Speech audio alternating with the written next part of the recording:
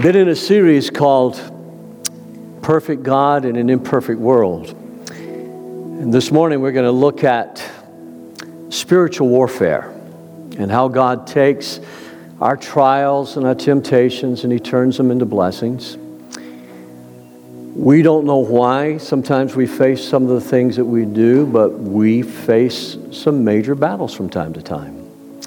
And this week we had a victory in our lives, and I've just asked Becky to share a little bit about some news we got for Josiah in North Carolina this week. So tell them what happened. So if you don't know, we have a 3-year-old grandson that was born with a genetic birth defect. He has diamond black fan anemia and Leaf-Romani disorder. And so we had been praying. They were scheduled to move a couple of years ago. There are 10 babies like that known in the entire world. Yeah. Yeah. With a combination of both of those things. We had been praying. The military kept trying to move them somewhere else, and we were going, no, they need to be here because that's where the best doctors are. And it took almost a year of praying, and just, they would get orders and say, you have to be there. And we go, no, you're not going. You're going to this place because of the doctors. So we just kept praying, and this week I was able to go with Dana to the neurologist that we've been trying to get them in with at North Carolina University through Duke, and we've been trying to get in with her for a long time, and she sat there on the floor with this baby, and she looked up at us and she said, there's more going on in that head than he can communicate. Amen. And she drew pictures for us, she showed us brain scans, and she said, we were like, okay, well, they keep telling us that he doesn't have enough white matter in his brain. And she said something that we had never been told. She said, white matter can rejuvenate, gray matter cannot. And I was like, why didn't somebody tell me that? Because that's what I would have been praying. But because of the... By the way, don't get on to me for being loud anymore. Wait, excuse me. It's his turn. So she just shared with us some things that because of the anemia in his body, the white matter in his brain is not rejuvenating, and the white matter is like the conduit where all the messages go through. And she said the messages are there, the brain is fully formed, they're just not talking to each other. So I was like, Dana and I came home going, yay! And then it was like, okay, well, now what does that mean? That just means God's not done yet. No, He's not. Amen. And when we don't feel it and we don't see it, He's still the miracle worker, the way maker. And there's some medication that... Yes. Can you tell them about that? They're going to start him on two things, a trial medication that will start helping his body fight this anemia. And they're also going to put him in a clinical trial for speech development. And we looked at the neurologist and said, okay, when will we know if he's in the trial or not? Mm-hmm. Because there's like all kinds of people wanting to guess. And she said, I'm the director of the program. He's in the trial. Come on, Victor.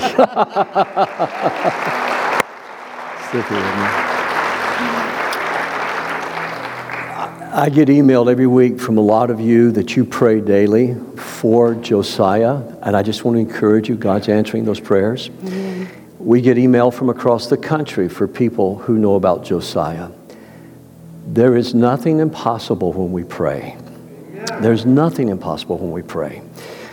But I really kind of just feel checked in my spirit now. Some of you need a miracle. And if you do, don't be ashamed. Would you right now, you say, Pastor, I really need a miracle. It doesn't have to be just for physical healing. It could be for anything. But would you stand and let us pray for you this morning? Would you stand up right now if you need God to do a miracle in your life? Wow. Amen. Now, I don't want to make any of you uncomfortable, and I'm looking. I don't see anybody that I haven't met, so you're back. So that means we do things just a little bit differently around here.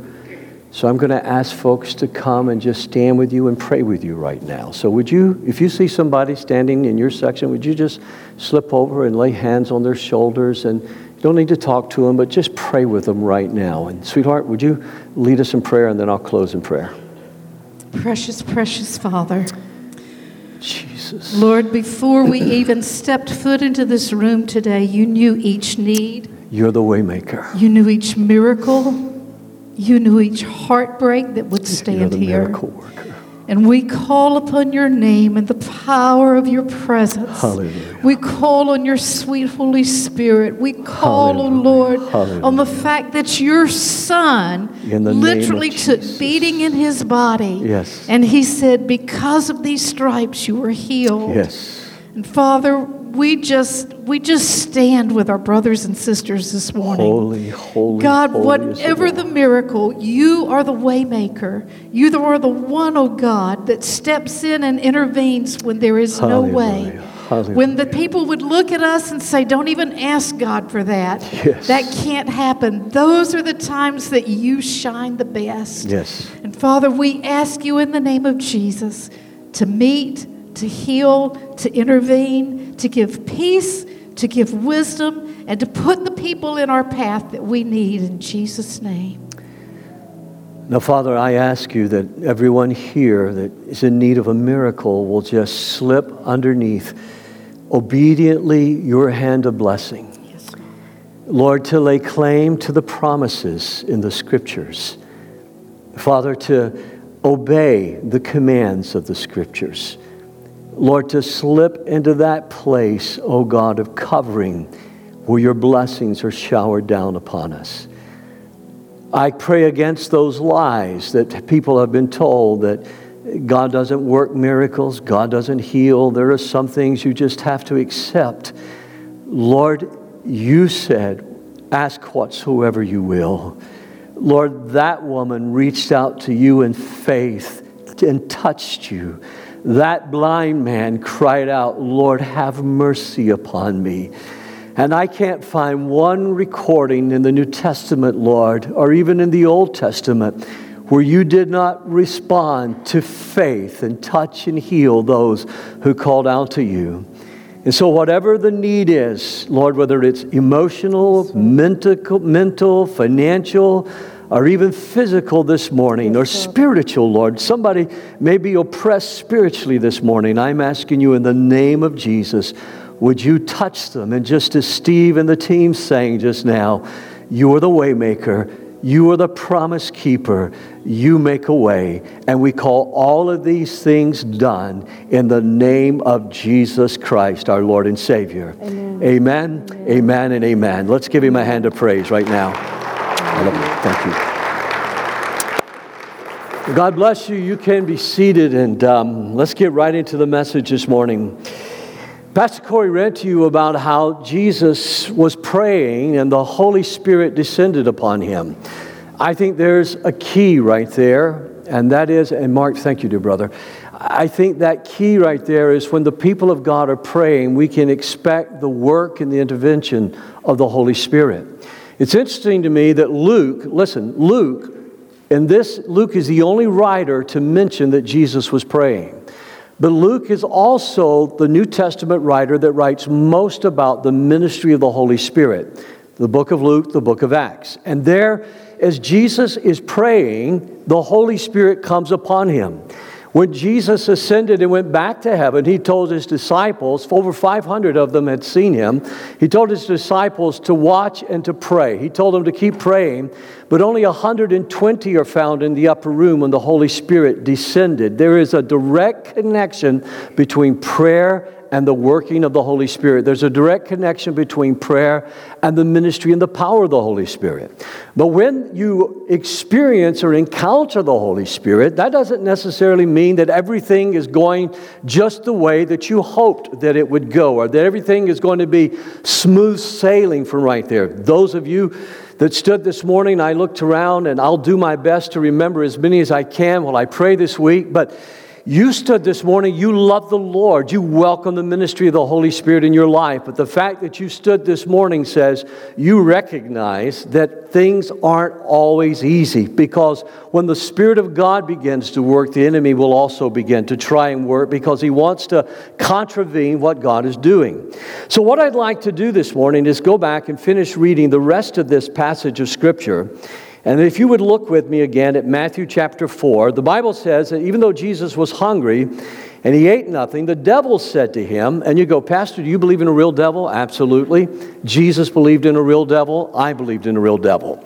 And I know I meet people from time to time, have conversations. They say, you really can't believe that there is a real devil with horns and a pitchfork and a red tail. I said, no, that was the medieval church's way of mocking the devil. But I do believe in a real satanic being named Lucifer. And we'll talk about that for just a little bit in a few moments. Then the devil said to him, if you are the Son of God, tell this stone to become a loaf of bread. But Jesus told him, no, the Scriptures say that with me, the Scriptures say people do not live by bread alone.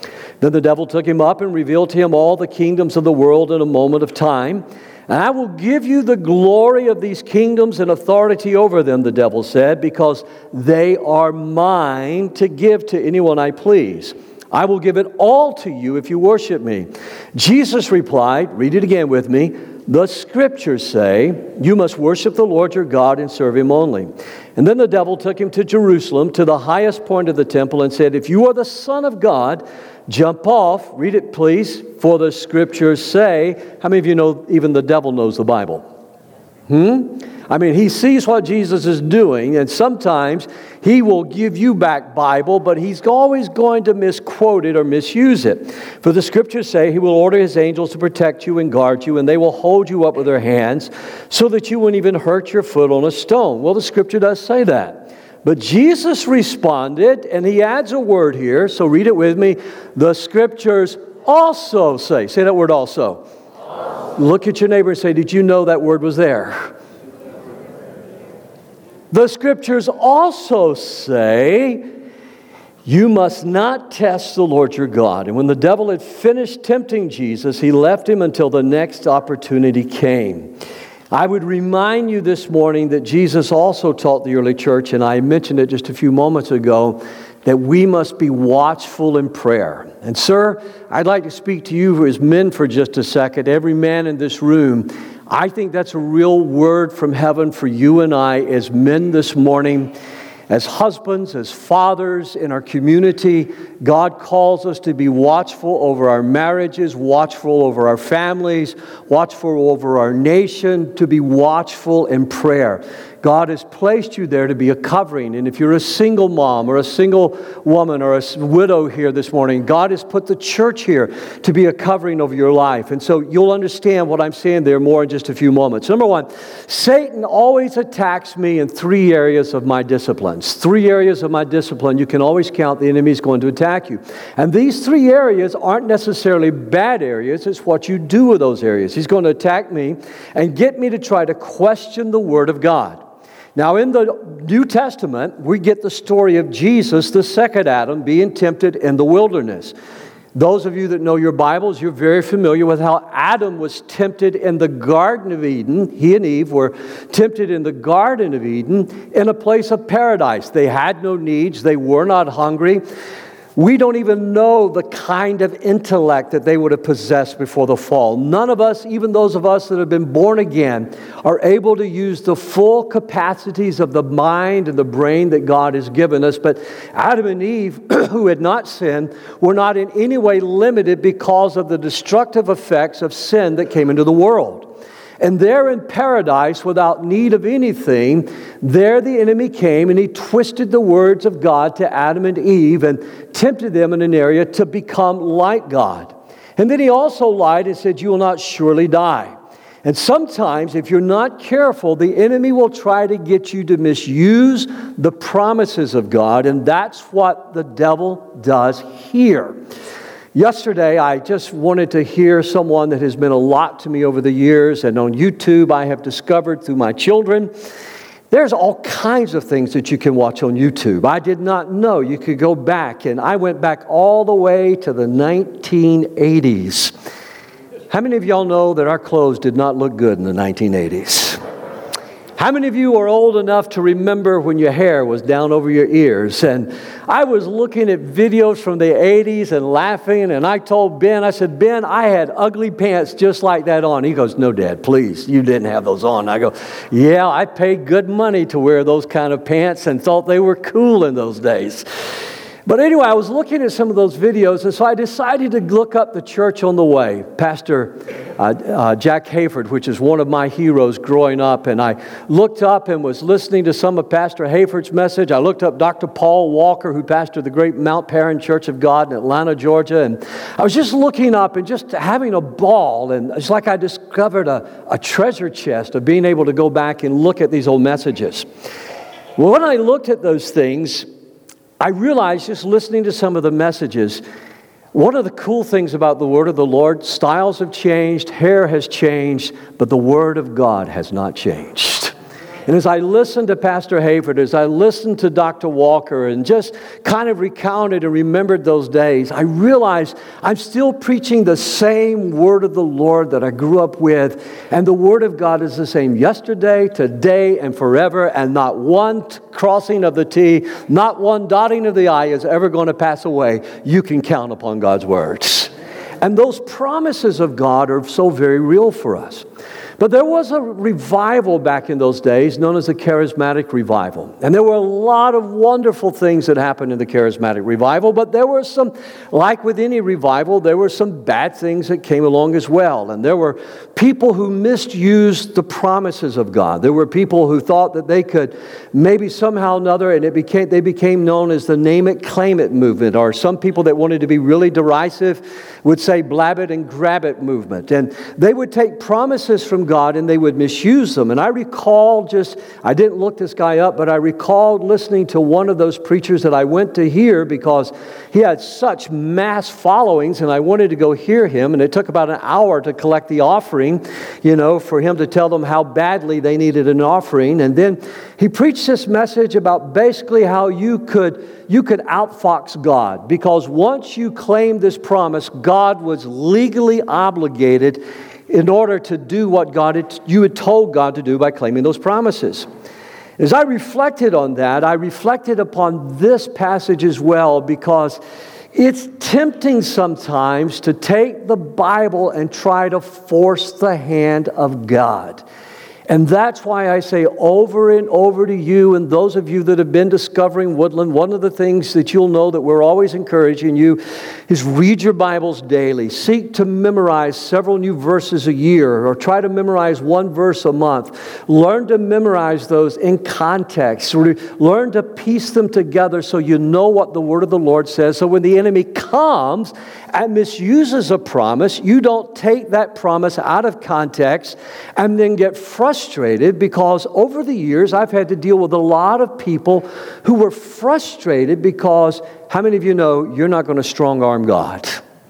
You're not going to twist God. He's God and you and I are not. Amen? And I am glad for that. Personally, I'm glad for that. So let's look at 3 areas that the enemy will always come, use the word, misuse those promises to try and trip us up. Number one is personal comfort. There's nothing wrong with personal comfort. I love to be comfortable. I hope you're comfortable this morning. We've worked hard to be sure that you're comfortable today. We don't want you to be too comfortable and go to sleep. However, I have put a lot of people to sleep.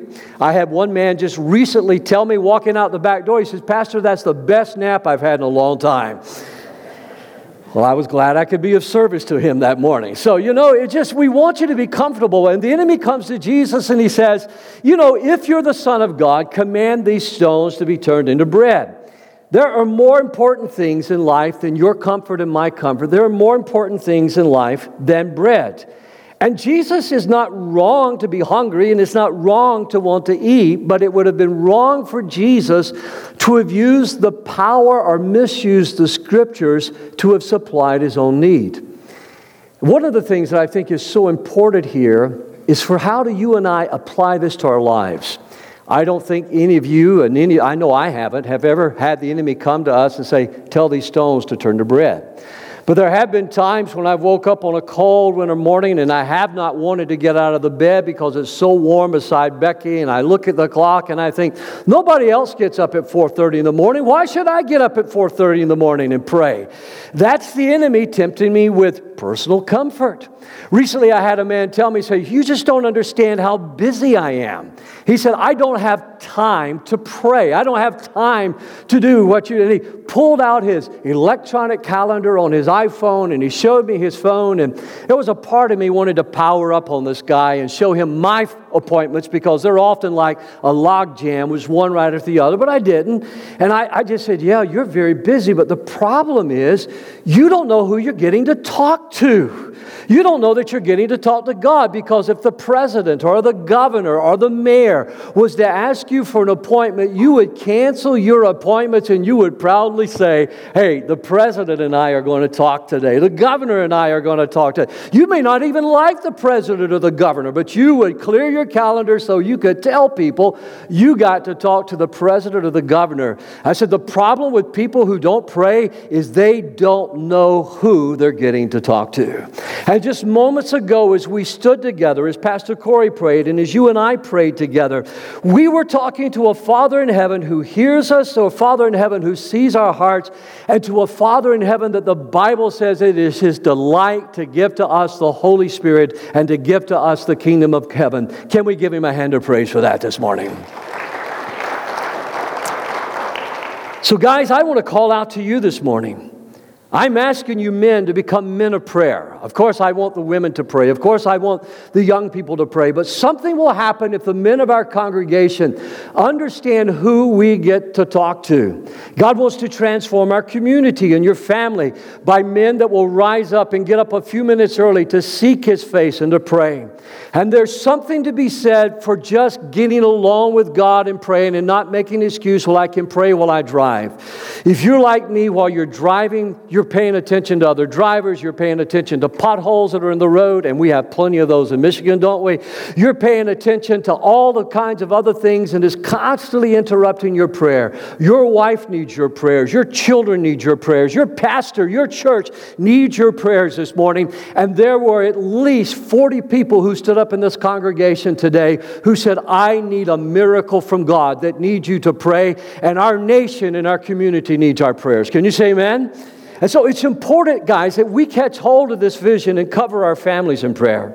When I was a boy, my daddy wanted me to be a fisherman. He would take me as I got better, and he would take all my stuff and he'd take me out fishing, and he'd go, boy, can you smell that? And I'd say, no, sir. He says, take a smell. And he could smell the fish when they were bedding. And he would say to me, now put your hook in right here and you're going to catch some fish. And I'd put my hook in and that little cork would go into the water and he'd say, yank it. And I'd yank that thing up. And if I was with Daddy, I could catch some fish. If I wasn't with Daddy, I couldn't catch any fish. Because I couldn't smell to this day what my daddy could smell. I couldn't see what my daddy could see. And sometimes when I get up in the morning, I remember my daddy saying, fella, put your hook in here. And I'll say, Father in heaven, I'm asking you to show me where to put my hook at. Where are the fish biting? What are they biting today? What do we need? And I promise you this, as you seek your heavenly Father, God is going to guide and direct your footsteps. You won't have to worry about bread. God is going to supply the bread and fish that you need. The second thing that He came to Jesus with was He tempted Him to trade worship for power. There's nothing wrong with power. I want power with God. I want power when I pray. I believe in the powerful promises of God, but I will never trade worship for power. This morning in the first service, I had the opportunity to be in here for all of the praise and worship. And as we sang together, as we worshiped together, I realized something happens in the heavenlies as we worship the Lord and we honor Him in our hearts. And I turned around and looked at the folks who were here in the first service, and you could see their faces light up as they were singing, and some were lifting their hands. And in the last song this morning, I could hear you as you were worshiping. But we must never, ever, ever, ever substitute anything for the worship of God and God alone. It's why He deserves the best of our song, the best of our music. Jesus is taken to a place, and somehow or another the devil shows him the glories of the kingdom and the authority over them. He's told, if you will worship me, And a lot of times we're tempted not by what we say with our mouths, but what we do with our hearts. We're tempted to put our jobs. We're tempted to put our recreation. We're tempted to put our finances. We're tempted to put everything else in place of God. We say with our mouths we love Him. And Ezekiel the prophet had to deal with people like that. They say with their mouth. God said, they say with their mouth that they love me, but the way they live their lives, they're not worshiping me. Worship is not just what I do here at church, but it's how I live my life when I go from this church, how I live my life on the job, how I live my life getting up in the morning, covering others with prayer. And I cannot accomplish the work of God with the work of the world. And that's what the enemy was tempting Jesus with. That's what, unfortunately, I think some of those well-meaning, charismatic speakers who got off on the wrong road, just like a paper I did on Pentecostal evangelists numbers of years ago, I couldn't figure out why some of these great Pentecostal evangelists had such signs and wonders in their ministry, and then they got sidetracked. And so I decided to do one of my papers when I was doing my graduate work. I decided to do one of my papers on these famous Pentecostal evangelists. Men who had actually seen people raised from the dead. Men who had seen crippled people healed. People who had saw astounding miracles. Some of them had been arrested in other countries because of the miracles that happened when they prayed with people. They were arrested for this, for practicing medicine without a license. How about that? I would love to be arrested for practicing medicine without a license, because when God answers our prayer, miracles happen. Amen? That's the kind of thing I'd like to see happen. But each one of these particular men that I studied got off of track somewhere. And it's because they began to substitute earthly ways for trying to build and expand their ministry. Friends, listen to me. Trust God. When you pray, God will open doors that no man can shut, and God will shut doors that no man can open. And if we try to open them using worldly means, if we try to open them using what the world says will work, it's not that they won't work. You will get attention. You will get a bigger crowd. You will maybe get more success. I'm going to be honest with you. You could choose to disobey God and not tithe this morning. You'll walk out of here with more money in your pocket than you would have if you gave God your 10% of your tithe this morning. But that doesn't mean in the long run you're going to be successful, because the Scriptures are very clear in telling us that God then removes His hands of blessings from our finances. I don't know about you.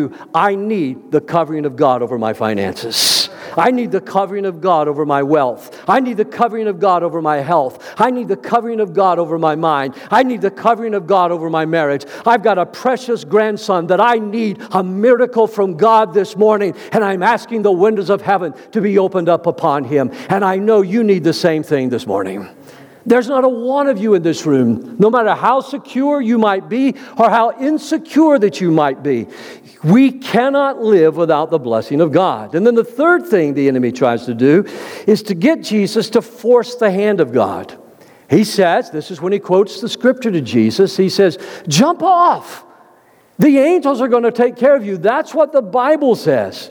But then Jesus cuts him off at the pass and he says, you're not going to force the hand of God. You cannot tempt the Lord. Let me tell you something. Fame is a subtle thing. Go up to the temple. Cast yourself down. If the angels come and rescue you, everybody's going to know you're the Son of God. Now, the key to understanding these temptations is a little preposition that the enemy uses every time. If you're the Son of God, if you're the Son of God, if you're the Son of God. Look at me. Nobody needs to test you this morning if you are a child of God. If you have given your heart to Jesus Christ, you have trusted Him to save you from your sins this morning. You have been washed in the blood. You have not been saved by your works. You've been saved by the grace of Christ, what He did at Calvary and His resurrection. You are a child of God this morning. Can we give Him a hand of praise for that today? Oh, I'm skipping over so much good stuff here. You need to go to the app and get all of this message later on.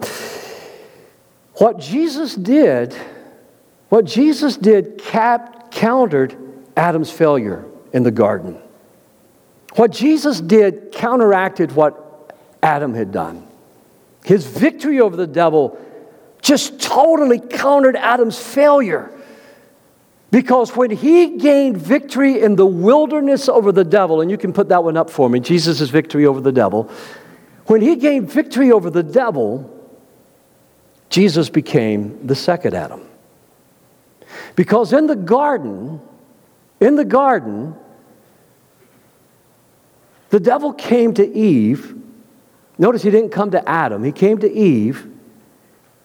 And he says, you won't die. If you eat this fruit, you will be like God. And that is the quest of every fallen human being, is to be like God, is to be able to live independently of God, is to be able not to have God at work in your life, is somehow or another to get to a place where you don't need God. And from time to time, people have foolishly said to me, I don't need God. I don't need this. And when I say that, I realize what a precipice they are perched upon and ready to fall from. Because everyone needs the Lord. And in Eve's thinking that somehow or another, if I could be like God, then I can not only have all the other trees of the garden to eat from. If I'm like God, then I can also have this tree, and then I will have this access to this secret knowledge. It's interesting to me that in 2 Corinthians chapter 10, that we're told to take captive imaginations and to cast them down. I broke that word up one time, imaginations, image nations. Those images that we get in our mind sometime, and we begin to fantasize upon those, what we could be like. You see, there's a difference between faith and fantasy. Faith takes the Word of God and says, I am what the Word of God says. Fantasy comes along and says, I don't need God. If I can get this or if I can do that, I will be like God. Somebody said to me recently, says, but the Bible says that we were created just a little lower than God. But that word contextually is this, little lower than gods, like the fallen angels. We were created just a little lower than those angels. And that's always been the quest of men. The tempter didn't say to Eve, do you wish to be like me? He will never say to you, do you want to be like the devil? He'll say to you, do you want to be like God? It's also interesting, sir, and this is why I'm asking you to pray, that the devil didn't come to Adam. Becky's always said as soon as we get to heaven, she wants to talk to Eve. Eve, why did you do this? Eve, why did you eat that? Eve, look at what happened and all that happened. But it's interesting to me that the devil didn't talk to Adam, he talked to Eve, because Adam was meant to be a covering to Eve. Adam was meant to protect his wife. She was taken from his side, not to rule over her, but to protect her, to love her, to guard her. And sir, if you're not a man of prayer over your family, you're not covering your wife and your children and your marriage as you're supposed to cover them. And to be a man of prayer doesn't mean you've got to pound the bed or pound the carpet for 2 or 3 hours. I promise you there will be those times in life where you will pound the bed or pound the carpet for 2 or 3 hours or maybe even through the night. But it's not necessary to pound every day, but we come each day, not because we are capable in ourselves, but our capability is in the power of the Holy Spirit. And it appears to me in the New Testament that the power and the presence of the Holy Spirit is demonstrated when the people of God pray. It's why Saturday nights are so special around here.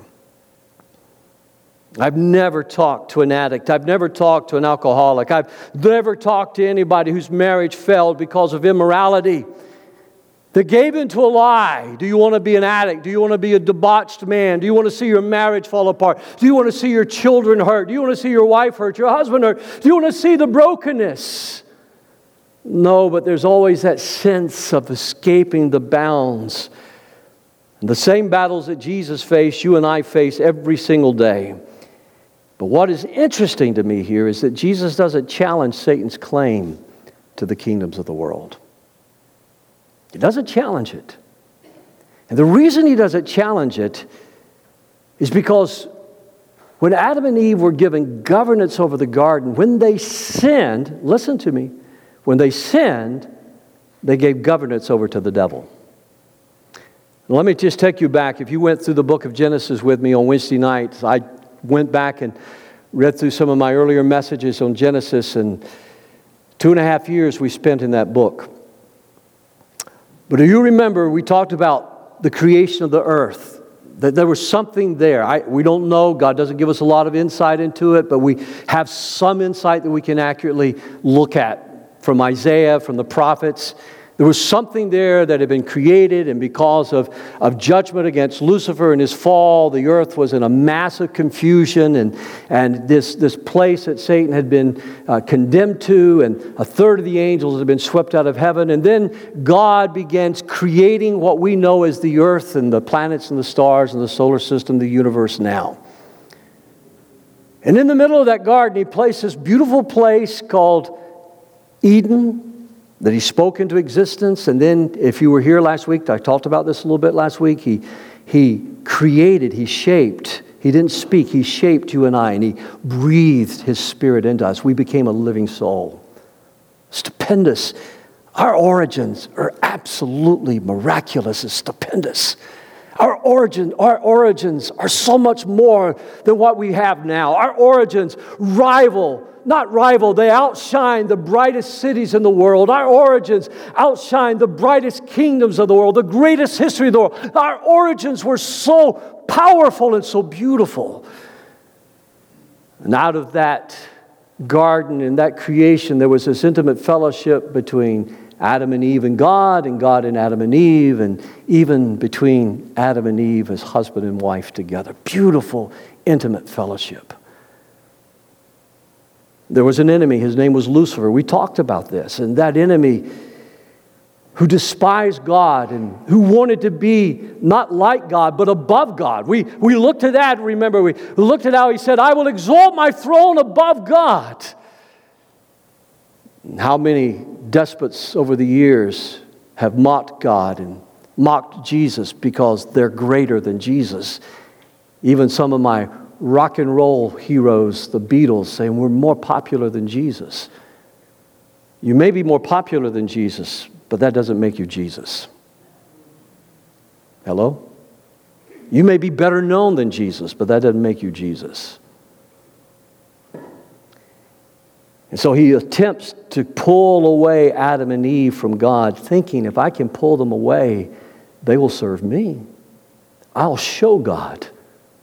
I swept 1/3 of the angels, I'll sweep this. But what he didn't realize is when Adam and Eve sinned, they didn't submit to God and they didn't submit to the devil.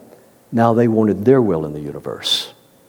And so now you've got this battle between God and Satan, between God and man, or man and God, and Satan and God.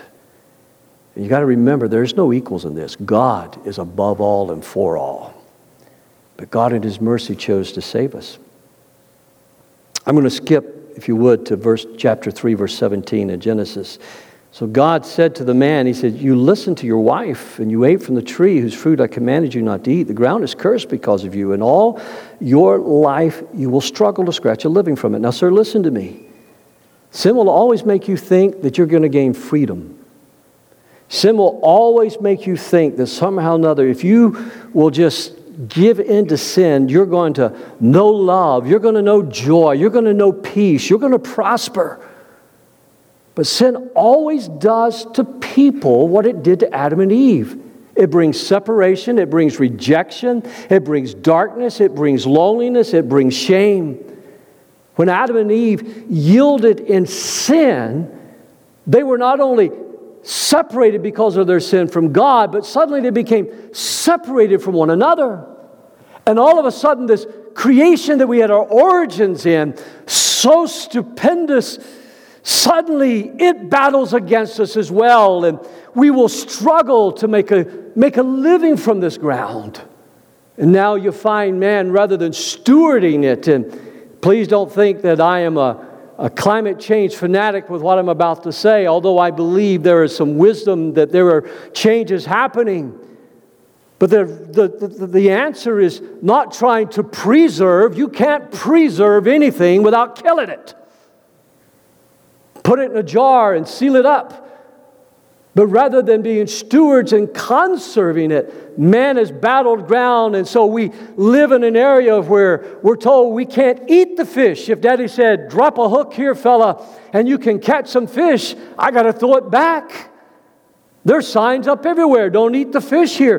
There are fields here that I'm told we can't plant in. There's a little field right down Peters Road next to us that was known as one of the dirtiest fields in all of Michigan. And little children from the mobile home park across the way were playing in that park because man did not conserve. The enemy will always promise you freedom and liberty, but what he produces is nothing but conflict and war. And when it happens, people don't judge the devil. Fallen people don't go, oh, the devil is at fault for this. They judge God. And Satan will always tempt us then to judge God falsely. I never have people coming to me going, oh, the devil is to blame for all of this. If they do, it's like a joke. Remember Flip Wilson, if you're old enough? The devil made me do it.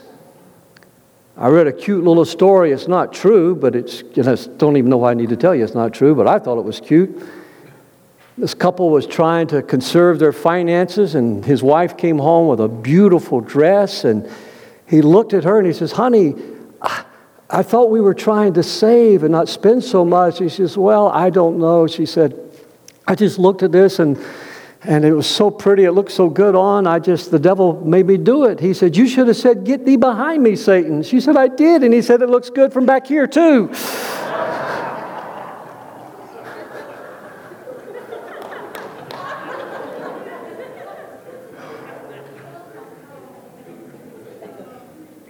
You see, but what people do is they blame God. I get that question at least once a week. Why did God? God is not out to punish you. God punished Jesus for our sins at Calvary. God is out to bless you. And when you live under the covenant of His promises, then God will allow you to come into places, and I'm running out of time, so I'm going to skip again. If you'll just go to, and I'll tell the story where the children of Israel were crossing the wilderness. They ran out of water, and so they came to a place they couldn't drink the water, and so they grumbled and they complained. God told Moses what to do. He says, cut down a tree. He said, it'll make the water sweet. The tree was symbolic of the cross. They get water, they're happy again. Then they run out of meat, and so they grumble because they're tired of manna, and so God sends them quail. They grumble again. And all their grumbling just keeps continuing till one day, some of them begin to grumble in such a way that God, and it's a true story, God allows the earth to swallow up these grumblers and these complainers, Moses, to me, was an example of great leadership. He didn't respond to their grumbling. He didn't grumble back at them. He didn't complain against them. He didn't get mad at them. The Bible says he just laid on his face and prayed. There's power when you pray. God laid on his face, Moses laid on his face and prayed. The ground opened up and swallowed him. You say, well, Pastor, what lesson did you take from that? You're skipping all of those scriptures. We'd like to read them. Get the app. You can read them on the app. The lesson I take from that is don't grumble. It doesn't take a doctor's diploma to get that, right? Don't grumble. Don't complain. You see, God is not vindictive. But let me come out here. God is not vindictive. But when we aren't covering our families, just think like an umbrella. When we're not covering our families, we allow them to get exposed. Aaron, that's why it's so important you pray for Alex and you pray for your son and your daughter. That's why it's so important that you pray for your grandchildren. Well, you're not grandparents yet, but you will be. That's not a prophecy, but you will be, I'm confident. That's why it's so important that we cover one another, pray for one another. And if I can even stress this, America has long since lost this, but that's why it's so important that men and women of faith who are skilled in what they do, not just because they're a Christian, but men and women who are skilled in faith, are leaders in this country. And that's why it's important that people like Bob Saunders, who sits on city council, it's people of faith who lead because they provide covering for our community. If you have people without faith, then they say, oh, we can get all the tax benefits from drugs, or we can get all the tax benefits from prostitution. We can get all the tax benefits from this and that and the other. And it sounds good. It's what the devil said to Jesus. He says, if you will do this, there will be authority. If you'll do this, there will be bread. If you'll do this, there's never a better way than God's way.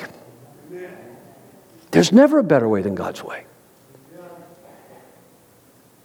And as people of prayer, as we cover our families, we know that. Now, I'm going to be honest with you. The desert is a terrible, terrible place to be. I walk through that wilderness area. I climb part of that mountain. I sit on those rocks, and I journaled, and I meditated. I cried because sitting there, I just wondered, what would I have done? In my journal back in those days, when you're still handwriting everything, what would I have done, Jesus? Would I have passed this test? And then I wrote, I would never be tested like Jesus, but I will always be tested in a way that God will allow to grow my faith. And you're not going to be tested the way I'm tested. I'm not going to be tested the way you're tested. Some of you that stood that you need a miracle this morning, and I didn't plan that. I just really felt like the Lord wanted to minister to you, but I do feel like this is a word for you. Those of you that stood that you needed a miracle this morning, I've probably never been tested the way that you're being tested right now. But there is a God who knows you and who loves you, and if you will continue to pray, and we're going to pray with you, you're going to see a breakthrough in your life. Andrew Brunson, remember him? The pastor that was held prisoner in Turkey for almost 2 years?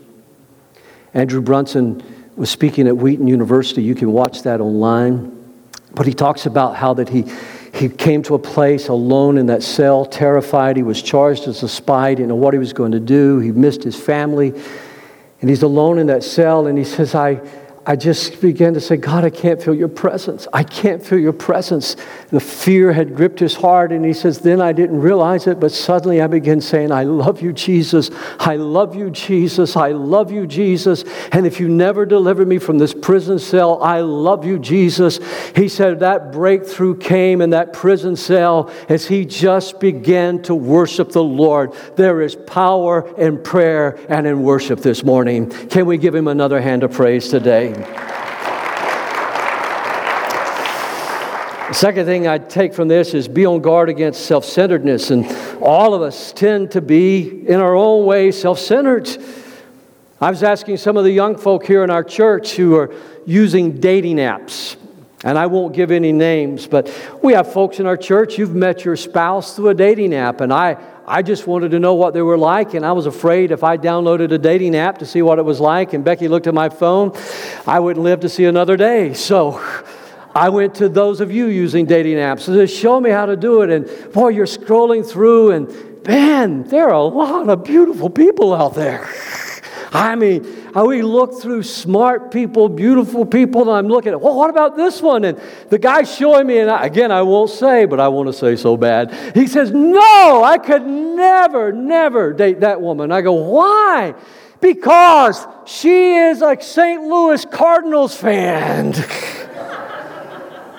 I looked at him and said, you dummy. I would never let somebody being a Cardinals fan, maybe a Tide fan, that might make a difference, Alabama fan, but never, how self-centered are we?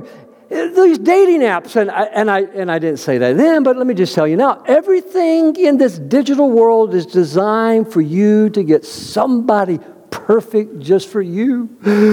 Here's what your pastor wants to say to you this morning. Marriage is not between two perfect people. She's not perfect. Almost. I'm not perfect. Not by a long shot. Marriage is two very broken, two very flawed people coming into a loving relationship with one another and a loving God who works through our brokenness to build something wonderful and beautiful that imitates what the love of Christ is like for His church this morning. And if you're self-centered, you're looking for somebody then that's going to meet all your needs. She doesn't exist, buddy. You're looking for somebody that's going to meet all your needs. She doesn't exist, sweetheart. He doesn't exist, sweetheart. Last night, we got home from prayer service. We're sitting down and we're having a little dinner to eat. I'm having a little dinner, and I look over at Becky. She's got the shirt I got on this morning. She's sewing a button on because I busted a button. Pray for me, I'm getting too fat. And she was putting a button back on the shirt for me, and I just looked at her. She had a busy day yesterday, full day, and I'm eating, and there she is sitting there sewing. To me, Becky represents just the opposite of what self-centeredness is about. Jesus represents to me what the opposite of self-centeredness is about. For Jesus came to die for our sins. Look at Philippians 3:18. I've told you often before, and I say it again with tears in my eyes. There are many whose conduct shows they are really enemies of the cross of Christ. They're headed for destruction. Their God is their appetite. They brag about shameful things, and they think only about this life here on earth. Now notice something. There's nothing wrong with appetite. The shameful thing is about sex. There's nothing wrong with sex. God created all of that. And there's everything good about life here on this earth. But if you make those imaginations, if you make those fantasies, if you make those idols, you're turning stone to bread. You're bowing down to worship someone else. You're trying to force the hand of God. And that's what Jesus came to save us from. That's what started this mess and the whole place. So let's wrap it up with our growth work this morning. Again, a real devil. Stay alert. Watch out for your great enemy, the devil. My great enemy, and I'm taking a real chance here. My great enemy is not Kim Jong-un. We prayed for him in the service last night.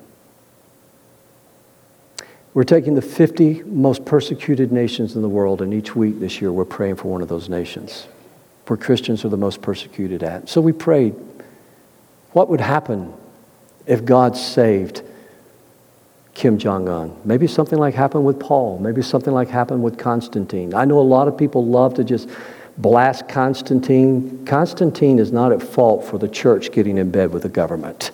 Constantine had a genuine conversion. What would happen if God saved one of these 50 dictators we're praying for this year? My great enemy is not, as President Trump likes to call him, Shifty Adam Schiff. My great enemy is not President Trump. My great enemy is not a Republican or a Democrat. It's not a Russian or Korean. It's not Chinese or Arabs. My great enemy is the devil. And watch, because he goes about like a roaring, he prowls around like a roaring lion. And he's looking for someone to devour. Now that's a little bit frightening to me. To hang with me, because I know I'm going just a little longer this morning, but hang with me. I'm preaching through 1 Peter right now. So I've already worked on all of this. Peter's writing this to the church. He's not writing this to the world. So as your pastor, I'm trying to be a covering. I'm asking the small group leaders to be coverings for your small groups. I'm asking the ministry leaders to be coverings for your groups that you lead in ministry. For you dads, I'm asking you. For you single moms, I'm asking you to let the church.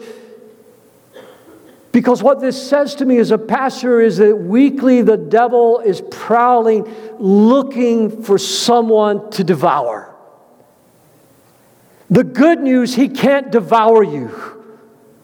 The bad news is if you drop your guard and you don't take this message seriously about serving a perfect God in a broken and imperfect world, you could be one of His victims.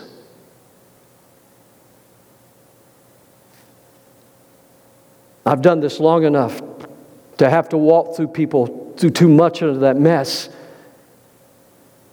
to see God rescue them, but be scarred by things they never should be scarred by, to carry memories they should never carry, for children to carry memories they should never have to carry, for spouses to carry memories they never have to carry, for people to live with regret and try to get over the guilt. And for me, as much as I tell them, God has forgiven you, your family's forgiven, you've got to move on, but somehow or another, the enemy comes back with that imagination, that image nation. Are you listening to me this morning?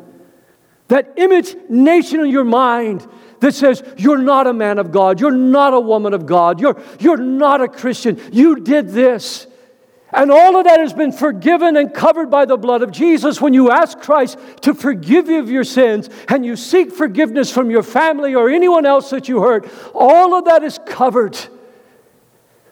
But then you have to make a deliberate choice to choose whether, like the prodigal son, you will accept the ring on your finger and a robe on your back and a feast that is thrown for you when the fatted calf is slain, because the Father will not hold your sins against you.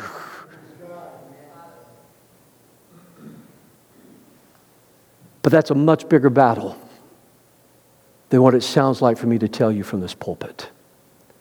Because in the dark of the night, the enemy comes to you. Or alone, the enemy comes to you. Or sometimes in a moment of pain, your teenager says to you something that pierces you. And I don't want you to experience that. I don't want you to wrestle with that. So, Pastor, what do I do? Come under the Lordship of Jesus Christ. Come under the Lordship of Jesus. Let Him be the boss. Let Him be the commander. Let Him be the ruler of your life, your destiny. He's in charge. But look here, look at me now, listen. To be under His Lordship, God is not going to ask you, hey, what do you think if we do this? I go to the staff. I said, what do y'all think if we do this? I'll go to the board. What do you think if we do this? And I try to get consensus. I come to the church. I say, what do you think if we do this?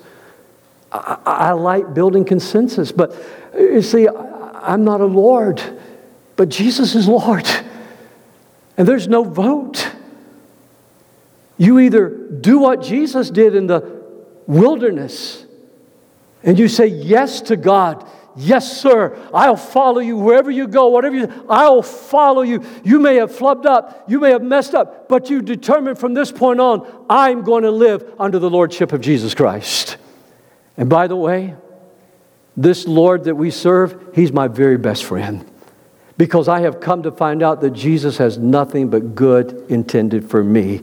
He has come to bless me. And when I live under His covering, I am blessed, I am blessed, I am blessed. Somebody say amen this morning. That's what it means to live there. God has now revealed to us His mysterious will regarding Christ, which is to fulfill His own good plan. And this is the plan. At the right time, He'll bring everything together under the authority of Christ. Everything in heaven and earth, and furthermore, because we're united with Christ, we've received an inheritance in Christ, for He chose us in advance. Read this out loud with me. He makes everything work out. He makes everything work out. Can I tell you, as someone that has had to come to the Lord so many times and say, I'm sorry. It's had to go to people so many times and say, I'm sorry. There's something about coming under the Lordship of Christ. God makes everything work out. The second thing is, live out this new life then. Don't just talk about it on Sunday morning. Be a passionate follower of Christ. God doesn't want you living in guilt. God doesn't want you living in rejection. God doesn't want you living in fear. God doesn't want you living in anxiety. As a matter of fact, I will be so bold as to say this morning. If you're sick, if you're suffering, God doesn't want you living in fear of that, but He wants you to stand up and say, Lord, I want to be like that woman who touched the hem of your garment. I want to be like that blind man who cried out, Lord Jesus, have mercy, have mercy, have mercy. And people would say, shh, shh, shh. Lord, have mercy. And Jesus said, call that screaming man over here. He said, what do you want? He says, I want to see. That kind of faith pleases God. That kind of faith is bold. That kind of faith, if you'll pardon my French, scares the devil right back into hell.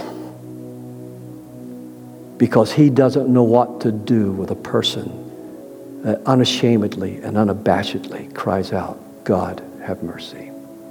And then finally, be strong in the Lord and in His mighty power.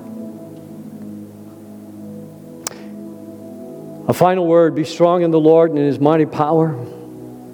Put on all of God's armor so that you will be able to stand firm against the strategies of the devil. Say that word, strategies. Say it again, strategies. Any chess players in here? No chess players? Couple? How many of you got a favorite strategy that works? Come on. Yeah. I don't like you.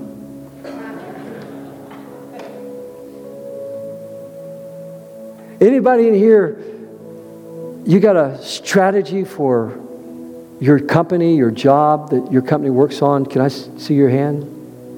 Yeah. Anybody here in the military, you ever had to study strategy? Can I see your hand? Sure, tactics. The enemy has strategies. So the Bible says you can stand firm against those strategies because you're not fighting against flesh and blood enemies, but against evil rulers and authorities of the unseen world, against mighty powers in the dark world, against evil spirits in the heavenly places.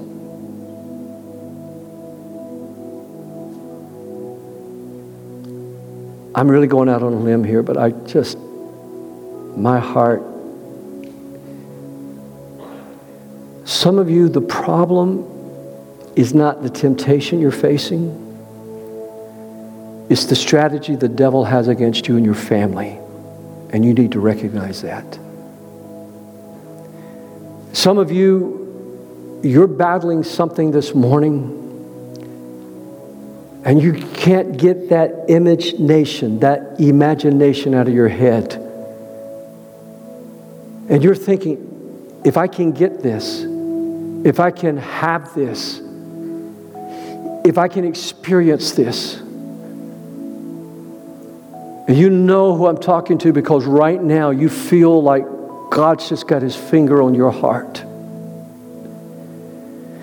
If I can get this or her or him or that position, this thing, this house, this whatever promotion, this thing that you're compromising your faith for, you're compromising your integrity for, that thing will be what the fruit of that tree was to Adam and Eve. It will not satisfy you because there is a strategy against you. You say, Pastor, why me? Because the devil not only hates God, he hates you, he hates me, and he hates this message that I preached this morning. He hates this message because if you listen and you choose to become a man or a woman of prayer and of worship and the Word of God, you're going to defeat the enemy in Jesus' name. Amen? Stand with me. Let me pray for you. Now, Holy Father, I just want to wait upon you with every head bowed and every eye closed in this room.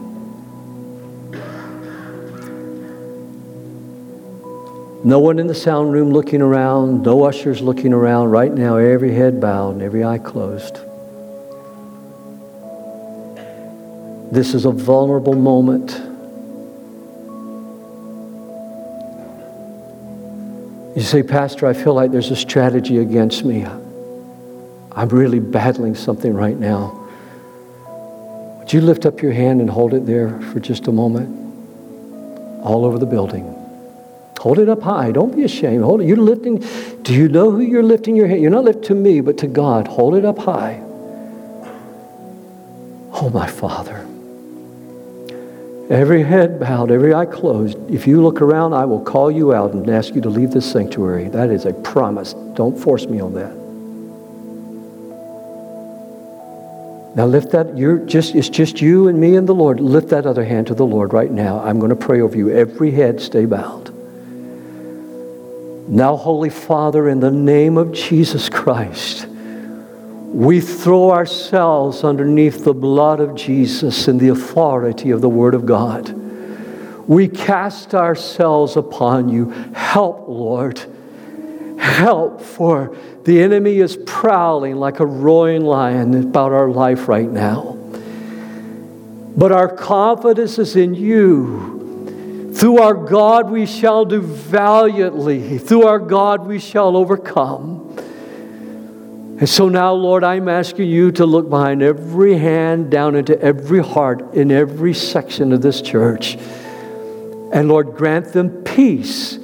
You've got this. Keep that hand up. You're lifting to the Lord. Now, the moment you feel in your spirit, God's got this. In church, you're praying, aren't you right now? People are praying. There's people standing beside you praying. The moment you sense in your spirit, God's got this, would you just begin to lower your hands just so I'll know that you've got the peace of the Lord that passes understanding. That's it. There's some hands slipping down. That's it.